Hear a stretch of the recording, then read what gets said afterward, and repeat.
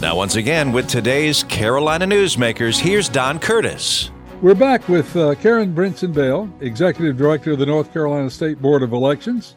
As we said earlier, election season is right around the corner, and things will really begin getting hot and heavy when we get to the primary season. Exactly when is our primary in North Carolina? We are a Super Tuesday primary state, so we will be the first Tuesday in March will be our primary for 2024. That's the earliest it's been in a long time. Is that correct? Our first time being a Super Tuesday state was in 2020. Okay. So I've not had I've had a challenging time as executive director. A lot of new things have been put in place, but they've gone well. Well, North Carolina is like a lot of states. When you register, you have several choices, but you can register as a member of a political party, or you can register as an unaffiliate. And unaffiliated roles keep rising and have gotten to be a very significant number. Exactly where does that stand now? I don't have the numbers in front of me, but we have more unaffiliated voters than we do Democrats or Republicans, which is a dramatic change. Now, I can also say that when I was Transylvania County's election director, we were one of the first counties to have that shift in unaffiliated voters as well. So that was I believe that was around 2012 or 13. So this has been a growing trend in North Carolina, and it's largely because what that means is someone's not affiliated with the party, but when they go to vote in a primary, they are asked which party's ballot would they like to vote. And so they can participate in a political party primary, which is the nominating process. It's not the election, it's the nominating process. And they can, they don't affiliate with that party by picking that ballot, but they do get to participate in a primary that way. They only get to choose one. So they're not going to get both the Democrat and the Republican, for example, but they can choose one party's primary ballot to vote without affiliating. And then, of course, in the general election, everyone gets the ballot that's specific to their jurisdiction, and they will choose between the various party nominees who are representing their party on the general ballot. Now, if you choose, let's say you're unaffiliated and you go to the polls this year and in the primary, and you elect to be, say, a Democrat, that doesn't mean that the next time there's an election, you can't choose to be a Republican. That's right. Yeah. When they go and they select a party's ballot, they are not affiliating with the party. They're just choosing to participate in their primary. And the only time that holds is, let's say a voter goes in and chooses to participate in the Republican primary next March, and we wind up with a runoff. Then if they want to participate in the runoff, they can still only have the Republican ballot. If the Democrats were to have a runoff, they wouldn't be able to switch if they had chosen to participate in the Republican primary. That's the only time that it holds. They're still not affiliating with the party. It's just them expressing that they are continuing to participate in the primary process, because that's what a runoff represents, is someone didn't get enough votes to be considered the nominee, and now we're down to two candidates, and which one of those two candidates will be the nominee. A lot of nuance there, but hopefully that made sense. You mentioned earlier that because of early voting, the precinct workers now are working a little bit longer than just election day. Are you having any difficulty finding enough officials and election workers across the state? In 2020, because of the pandemic, we were very worried as to whether our tried and true election workers would be able to turn out, because I'd actually say most of our election workers are retired. They were considered to be in the vulnerable age population to the pandemic. And so at that point in time, many felt like they couldn't serve. And so we launched what we called the Democracy Heroes campaign. It has since gotten a national award and a lot of recognition, because we had tremendous response to that campaign, where people of all age decided that they wanted to participate in our process and serve as a poll worker or a precinct official. And so we now have what's a really good pool of people. but we are always in need. And as we have new initiatives like photo ID, some of the other things that may come out of legislation from the current General Assembly, we find that we have a very strong need for workers. We go through a process where the political parties put forward names. We just did that a few weeks ago, but they aren't always able to find people. So, if you're interested, please, go on our website, ncsbe.gov, click on Democracy Heroes, and we will send your information to the county where you're a resident. And, they may be able to, have you serve. Election day is a very long day. We open the polls at 6:30 a.m. So our workers show up around 5:30 a.m. typically, maybe even 5 o'clock.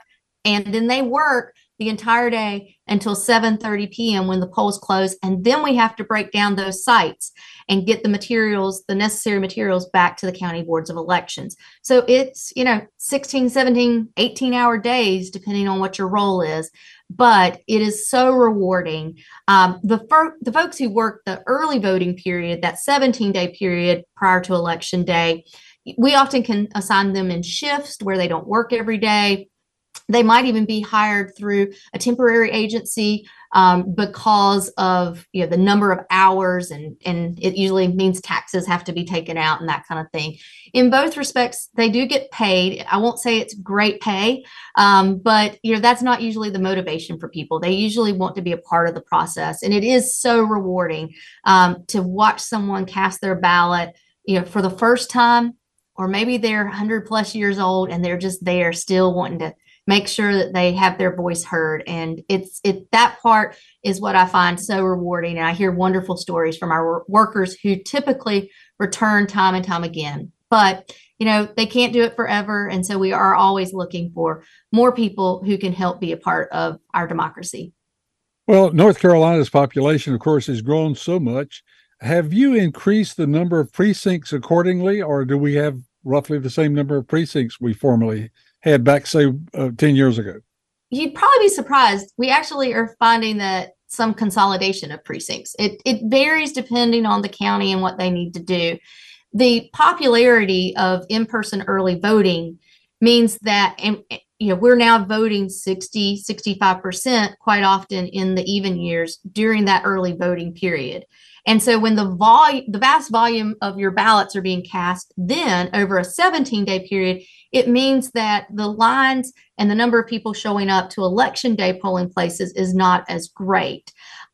In some of our rural areas, I face this in Transylvania County, the precincts have restrictions. You can't be related to each other. You can't be a party official. And some of our precincts are so sparsely populated that we actually had to consolidate some precincts because we couldn't meet the criteria, to make sure that people weren't related or weren't, a party official who were serving as our workers. So, in a lot of our rural counties, we're seeing consolidation. In some of our larger counties, so that the volume's not too great potentially on election day, they do have some of the splits. So right now, all in all, we're at about 2,500 polling places on election day, which, usually polling places and precincts are 1-for-1. Let me ask you this, because this is because we have vote counting machines. We actually don't have voting machines. We have vote counting machines. Why is it that some precincts come in late? In other words, when we're watching the returns on the TV or on the internet or ever how we're getting it or listening to the radio or whatever, why is it that there's always, with 17 of 22 precincts reporting, and there's always one that holds out? What happens there? Well, I can probably tell you some comical stories that in the moment don't seem so comical, but the general answer is we do not have modems in our voting machines. So those results are not being transmitted over the internet. The judges of election, who are bipartisan officials serving at those polling places, sign the results tape, and they take a flash drive from that machine and physically drive it back to the county board of elections.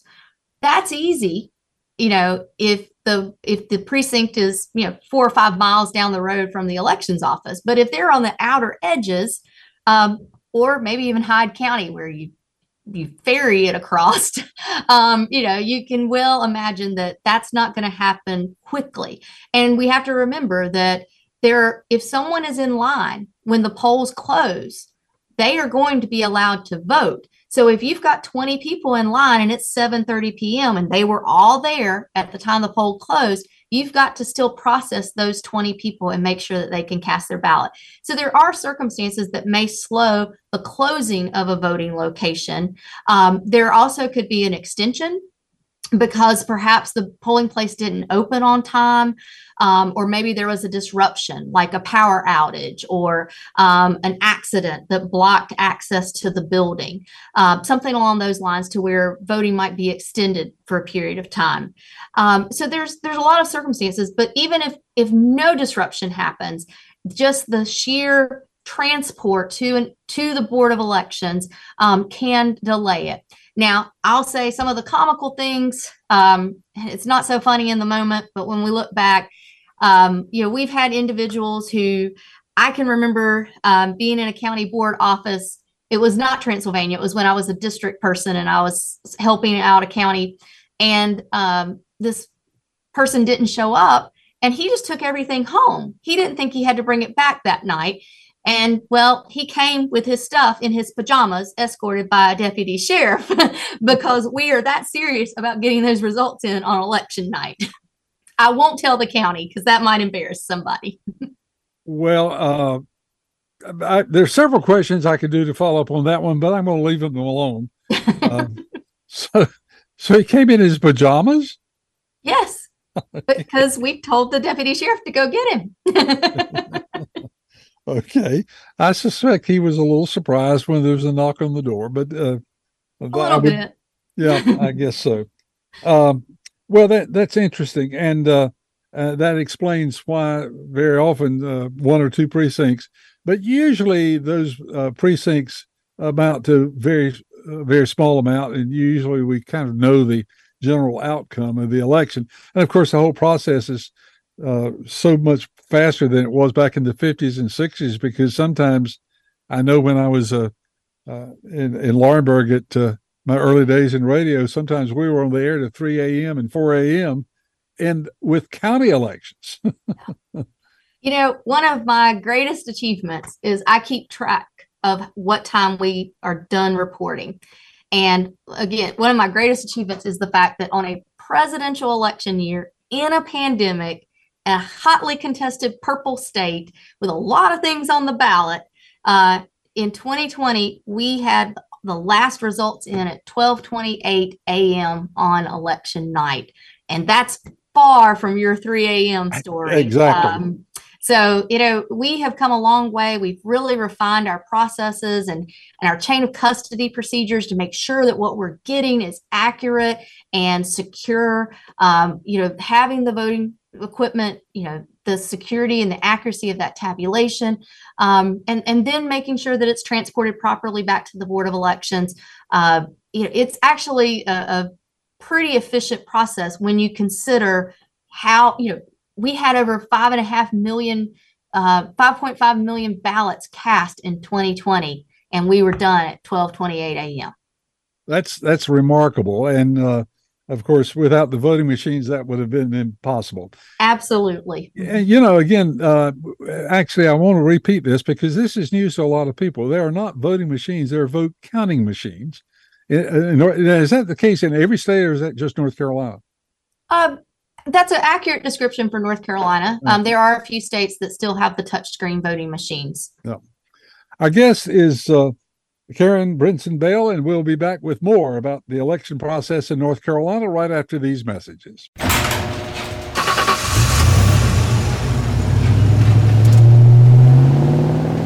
I spend a lot of time in the garage, but even more time in the rain, sleet, and mud. In 95, I helped tow your moving trailer. In 05, I helped you get out of a ditch. Yeah, I know I'm a bit rusty, and sadly in 09, it was sparks from me, your handy chains, dragging behind your truck that accidentally started a wildfire. Sparks from dragging chains can start a wildfire. Spark a change, not a wildfire. Visit SmokeyBear.com. Brought to you by the U.S. Forest Service, your state forester, and the Ad Council. Only you can prevent wildfires. Here's a fun fact for you. The average chameleon can point their eyes in 2 different directions. On the other hand, the average human can't. So unless you're a chameleon, there's absolutely no way you can focus on texting and driving at the same time. So don't do it, unless you're a chameleon.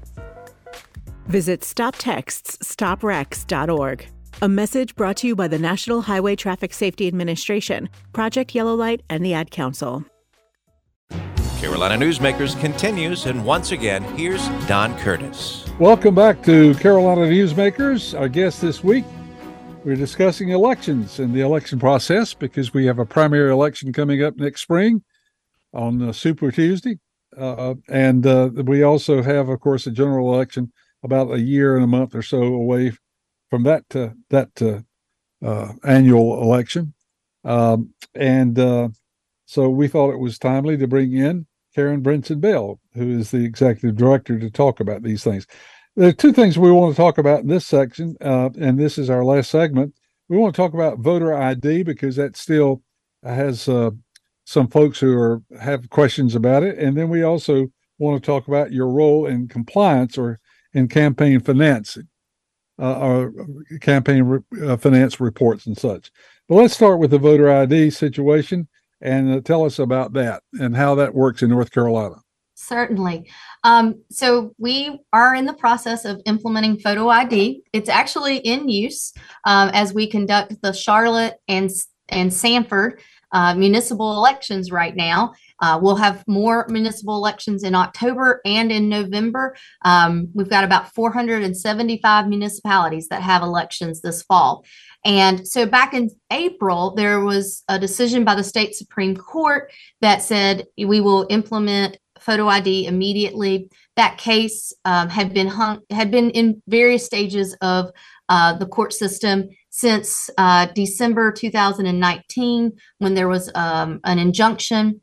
And so we have been full steam ahead to make sure that when voters show up for these municipal elections and in 2024, that they will know to present a photo ID. For most, it's going to be a driver's license, but there are other options. There are some student IDs that have been approved. There's a passport that you can provide, just a number of options for voters, and they can get that information at ncsbe.gov/voter ID. And they can see the entire list of what is approved as a photo ID in North Carolina. But if they don't have ID, then they can get a free ID through the DMV, or they can go to their county board of elections and have a voter ID made. They're in the county elections office, and as part of their voter registration. So there are several options, and then if that is not possible for a voter, then our law allows for us to have an ID exception form. And this is for someone voting in person or absentee by mail. They can complete the exception form, indicate the reasonable impediment that they may have had, such as transportation. They could have a religious objection of having their photo made, or, we're in the midst of hurricane season. So, if we have a natural disaster, then that's another declared, then that could be, and you're in an affected area of that natural disaster, then that could be another reason why you might not have ID to present. So, those are all steps that we're putting into place and options for the voter when they go to cast their ballot. I think what's just really critically important is that all voters know that they will be able to vote with or without an ID. If they don't have an ID that's accepted, then they may have to complete that exception form, vote a provisional ballot, provide an ID at some other point in time. It sounds like there's a lot of options, and one of them should fit everybody. That is the intent, and that is what the lawmakers put into law. And so our job is to administer the law as it's written. And now that the courts have told us to move forward, that's exactly what we're doing. The only hardship that we have in this is that because we don't have a state budget yet, we don't have funds to do a big outreach campaign. So I appreciate the opportunity to come on programs like this and talk about it, because right now we're reliant upon social media, websites, and the actual press media to help us get the word out to voters. Let's talk about your role in compliance of campaign finance.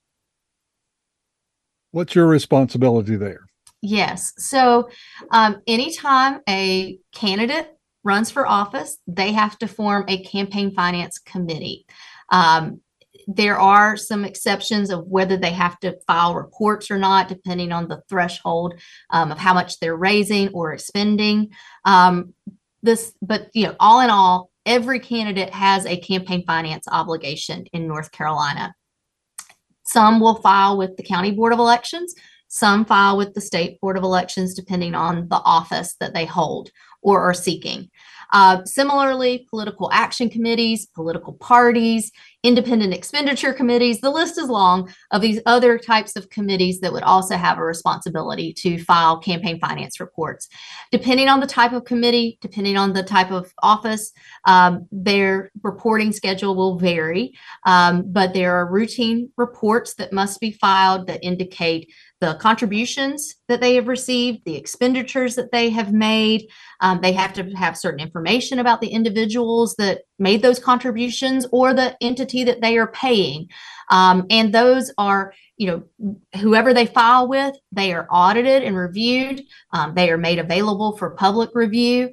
And, hopefully we have them compliant. There's a treasurer that's named. It could be the candidate or someone that they designate. We conduct treasurer training as part of our responsibilities to make sure that they understand what their role is and how to properly report. It's a large part of our work that is often not realized, because in other states, it may not be connected to the elections office. It may be a separate process or a separate entity that oversees that. But that's how it works in North Carolina. And of course, it's complicated by the PACs.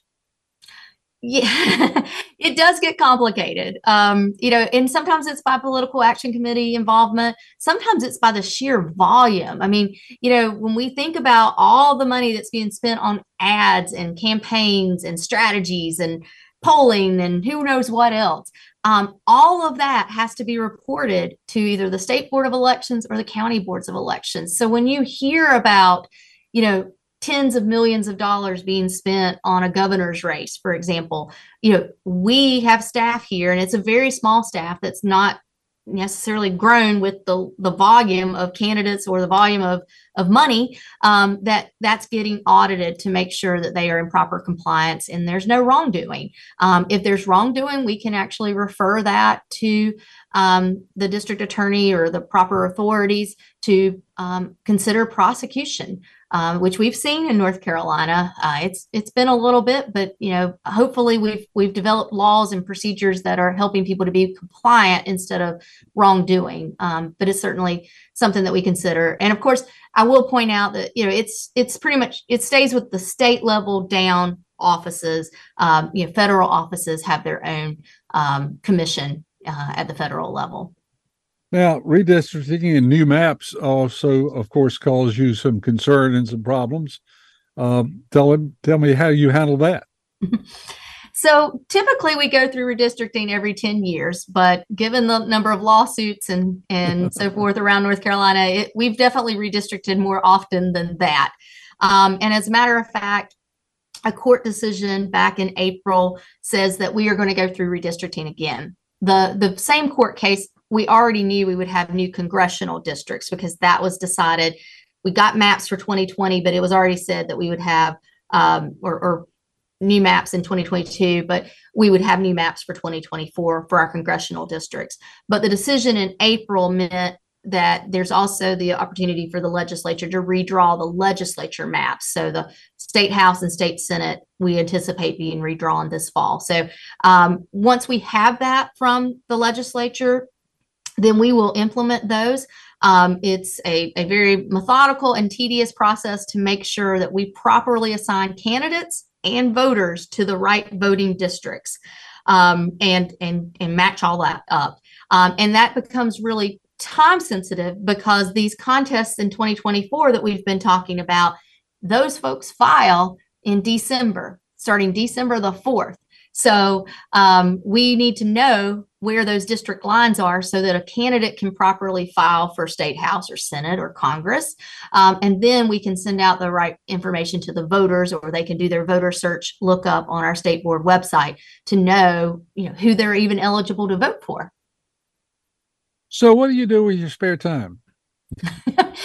Personal spare time. You have really listed so many things that you're doing. I don't know how you get it all done. So we really don't stop. I can tell you that because of the Congressional District 9 new election in 2019, to come into questions around cybersecurity and so forth, we launched our voter confidence campaign in 2019 around the hashtag Your Vote Counts NC. We launched a social media campaign because we want to be as transparent as we can. We have the most data of any state elections office or agency in the country that's publicly available. So you can go on our website, ncsbe.gov, and get that. So that's been a big initiative, the voter confidence campaign, to make sure people understand how elections work in our state and really across the country so that they have confidence in the process. We did not expect a pandemic. We knew we would have a Super Tuesday and that we would be a very spotlighted state because we're the first in the nation to send out absentee ballots. But we have done so many initiatives. I mentioned the portal for our military and overseas citizens, but also that portal as the request mechanism for absentee ballots. We're in the process. We hope to get the funding necessary to upgrade our SEAMS system. That was built on a 1998 platform. So that's pretty old. That's prior to smartphones, and it's a computer software system. So we are in the process of updating that. We have been nationally recognized for our collaborative approach to work with our county boards of elections. We call that hubs. We have developed a strong cybersecurity presence so that we don't get attacked. It's, everyone's probably going to be vulnerable to it, but we have put everything in place that we could to secure ourselves, even though we have seen a tremendous uptick in individuals trying to attack our systems, trying to attack our website, both domestic and foreign actors. But, that's actually part of our work now too. And then we talked about campaign finance. We wear a multitude of hats. Not just me, but all these folks that I work with. There's only about 60 employees at the State Board of Elections, and that goes from the developers who are writing that software to the folks who are auditing those campaign finance reports and the people getting out voter registration forms. And then at the county level, they wear a multitude of hats. So, I'm very proud of this profession, and I hope that people begin to realize that we definitely work more than 2 days out of the year. I am very impressed with all the things that you're doing, and I think all of North Carolina should be very proud of the fact that not only does the state board, but the 100 local boards work so well together and conduct these elections in a way that make us feel safe, secure, and it would appear as accurate as humanly possible. And I commend you for your good work. Karen Brinson Bell, the Executive Director of the North Carolina State Board of Elections. If you'd like to hear a repeat of this broadcast or share it with a friend, you can go online to carolinanewsmakers.com and hear either the entire broadcast or selected portions. We'll be back again next week. So till next week, have a good week, everybody. Carolina Newsmakers is a production of NCN and is heard each week on a network of North Carolina's leading radio stations. To hear a repeat of this broadcast, go to carolinanewsmakers.com. Carolina Newsmakers is produced by Jason Kong. Network engineer is Alan Sherrill. I'm Scott Fitzgerald, inviting you to join us again next week, same time, for Carolina Newsmakers.